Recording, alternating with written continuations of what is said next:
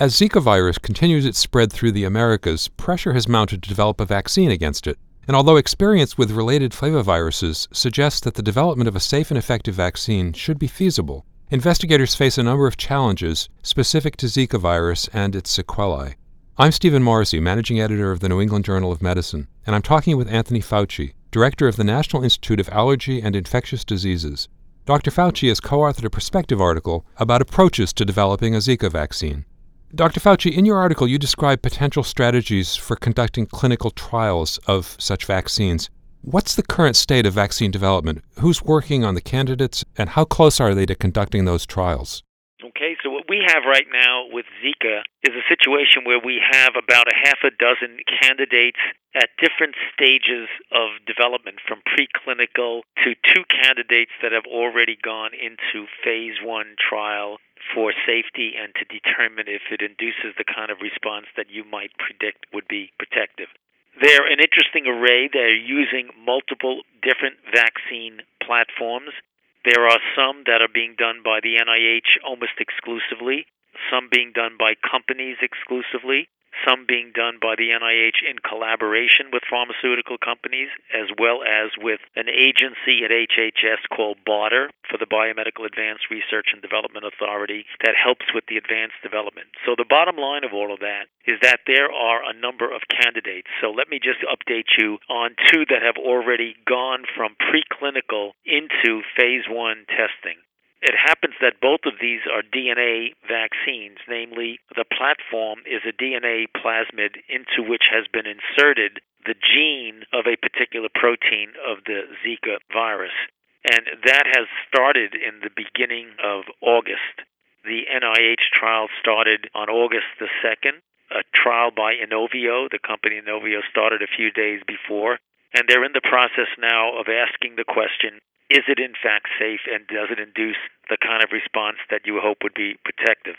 Phase 1 trials, out of necessity, since they're fundamentally safety trials, are small in number. The NIH trial has 80 individuals that are normal volunteers between 18 and 35 that will be tested here at the NIH in Bethesda, at the University of Maryland in Baltimore, and at Emory University in Atlanta. We hope to get everything taken care of vis-a-vis the enrollment and the initial observations by the end of 2016, hopefully by the end of November, the beginning of December. And then the plan is to smoothly transition into a much larger efficacy trial that will be done in multiple sites, 20 or more sites, in areas where there's active Zika transmission. And that's very important, because in order to determine if it works, namely, is this an efficacious vaccine, you have to do it in an area where there's active transmission going on. And we hope to start that in the first month or two of 2017, January or February of 2017. Behind these are other candidates that will start a little bit later. For example, there's a particle-inactivated Zika vaccine that will go into phase 1 trials probably at the end of October, and there's a live attenuated vaccine similar to the dengue vaccines that have been made that will go into trial as we enter into 2017. So they're kind of staggered temporally. That doesn't mean that the best one is the first one, but there are a lot of shots on goal, as it were, here, as you'd expect to do when you're trying to get an effective vaccine. So how does this effort compare with what was done against Ebola? Are we more prepared this time round to act quickly? Well, I would think so. We jumped on this right away. When I say we, I mean the field, the NIH, but also companies and other agencies. The difference is that we have made successful vaccines against a number of flaviviruses. Some of them have been commercialized, others not. For example, the yellow fever, which is a flavivirus, is one of the more successful, effective vaccines that we have. We have vaccines against dengue of variable degree of efficacy, a number of candidates, at least one of which has been already approved by multiple countries, and a couple of other candidates that are in advanced clinical trial. We actually started a live attenuated quadrivalent dengue vaccine trial in Brazil several months ago, and it's in the phase 3 trial. So the idea of developing a vaccine for a flavivirus is not a new thing for the biomedical research and vaccinology community. Whereas when you were dealing with Ebola, although we had done a number of experiments in animal models, in fact, we had been working for over a decade in Ebola work, and to proceed with Ebola vaccine trials, I think we did it pretty quickly. We had a couple of platforms that we used. One was a VSV vector, the other one was an adenovector. We actually, I think, moved along quickly, and as we all know, the epidemic, because of good public health practices, essentially died out by itself, which was a very good thing. So now we're doing studies to determine the optimum degree of immunogenicity and safety. That's a bit different than what we're talking about with Zika, because Zika is in a family of viruses that we have a lot of experience with. So, looking at Zika, how do you weigh the importance of developing a vaccine against other prevention strategies, mosquito control, barrier protection during sex, that sort of thing? Where should governments be focusing their resources? Well, I think on both. If one looks at the immediate intervention that one has to address the ongoing Zika issue, whether it's in Brazil, which has naturally died down now in their winter, it peaked during their summer, which was January and February. We're having a major outbreak in Puerto Rico. We're having cases that continue to crop up in Florida. So clearly, what we need to do to address that problem is mosquito control, be that cleaning up the environment of still water so they can't breed, directly attacking the mosquito by larvicides and insecticides that are delivered either by backpack spraying, truck spraying, or even as we're seeing in Florida, in some areas of Florida, by aerial spraying. That's clearly the thing that you do here and now. In the long range, vaccine becomes a very important intervention, and it will be important, relatively speaking, to a greater or lesser degree, depending upon how this particular infection, how Zika, settles in endemicity in a particular area. For example, if you have a few cases, handfuls of cases, we now have over 70 cases in Florida, and it just dies down and essentially disappears, when we develop a vaccine that we hope will be safe and effective, I would not see a vaccine being used universally in the continental United States. However, if you have a situation in South America, one or more of South American countries, or even in Puerto Rico, where similar to dengue, you have an outbreak, but you also have a chronic degree of persistent infection in society, given what we know about the birth defects, you clearly will want to protect women of childbearing age. And the way that you do that, by the time a person gets pregnant and gets vaccinated during their pregnancy, you may have already missed the window of opportunity of protection. So what one can do is to vaccinate children before they become of childbearing age, both boys and girls. And if you think historically in the United States and elsewhere, this is exactly what happened in the 1960s when we were faced with the situation of congenital rubella syndrome.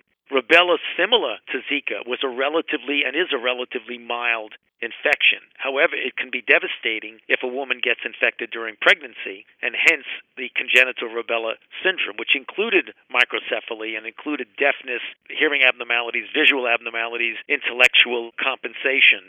So what happened, and what did happen, and we all know that now, is that rubella vaccination has become an important part of the vaccination menu for children. And it protects them so that when they become of childbearing age, you don't have the problem. And in essence, congenital rubella syndrome has essentially disappeared.